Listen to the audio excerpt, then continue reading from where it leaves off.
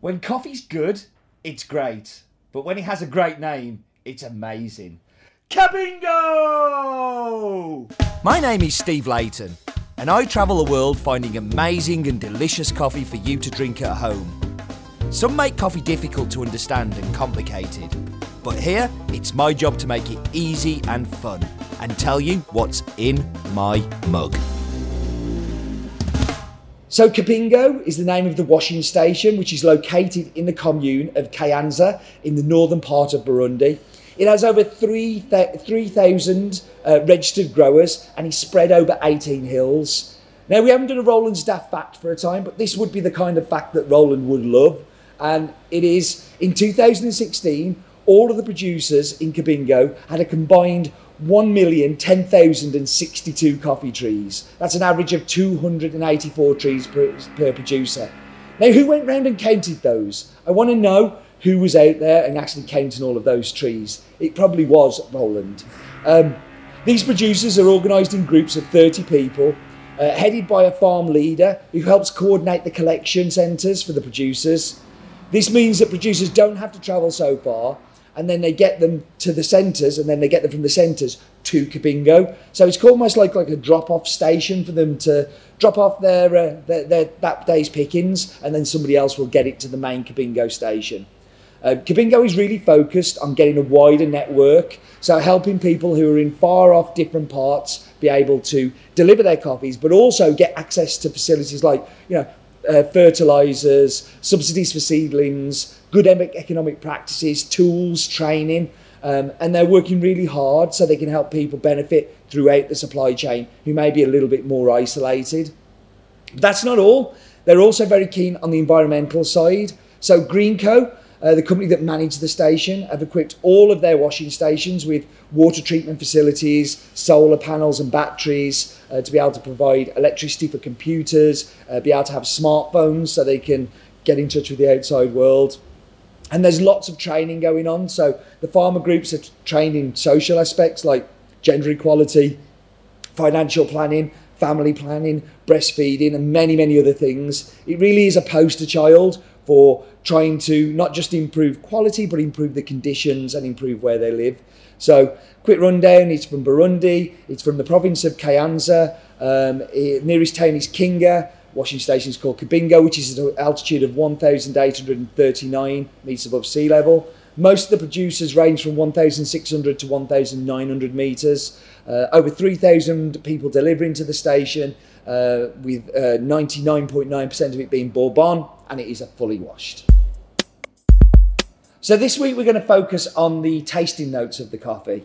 And that's because I thought it was quite unusual. So for me, this is very melon driven. So I want you to think like Galia melon, but for also a little bit of honeydew melon in there as well. But the Galia melon is the one with the little one with the wrinkly green flesh. And it has, I think the reason that we ended up deciding on that one was that it does have a little bit of a white grape flavour to it as well.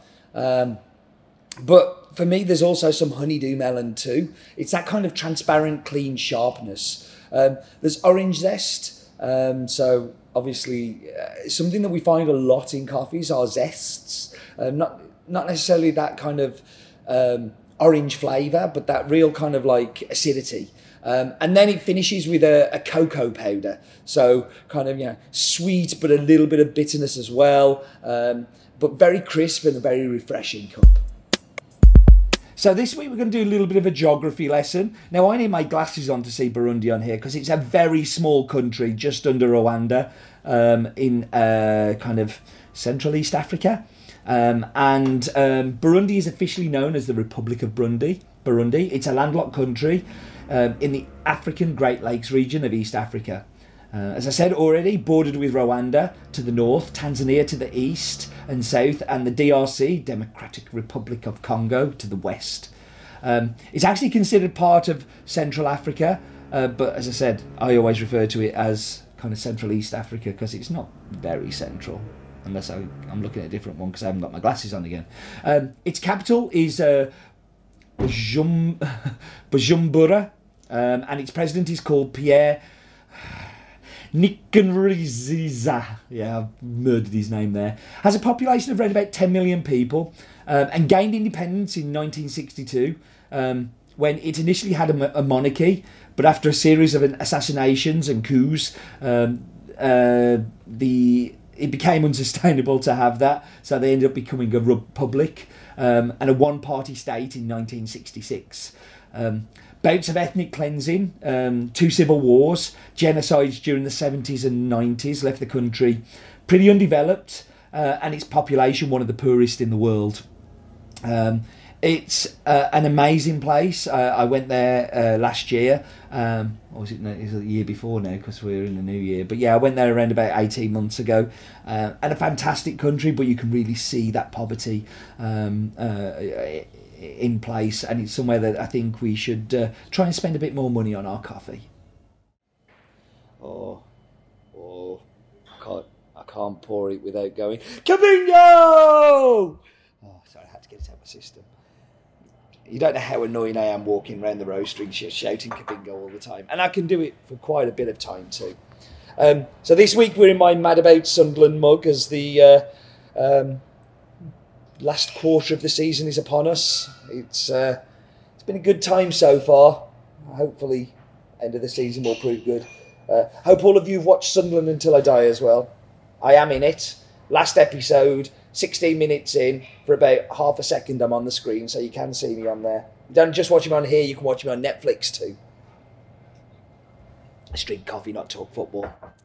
So, like we talked about earlier, this is melon, and it is the Galia melon, the kind of wrinkled green skin type one. But I also feel the honeydew melon in there as well, because there is some white grape kind of going on too. Something that's been a common theme in the past few weeks is some orange zest too.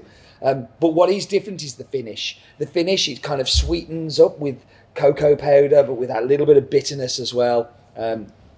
It's a fantastic coffee with a fantastic name from a fantastic mug. Thank you for joining me. Please do come back soon. And remember, life is too short for bad coffee.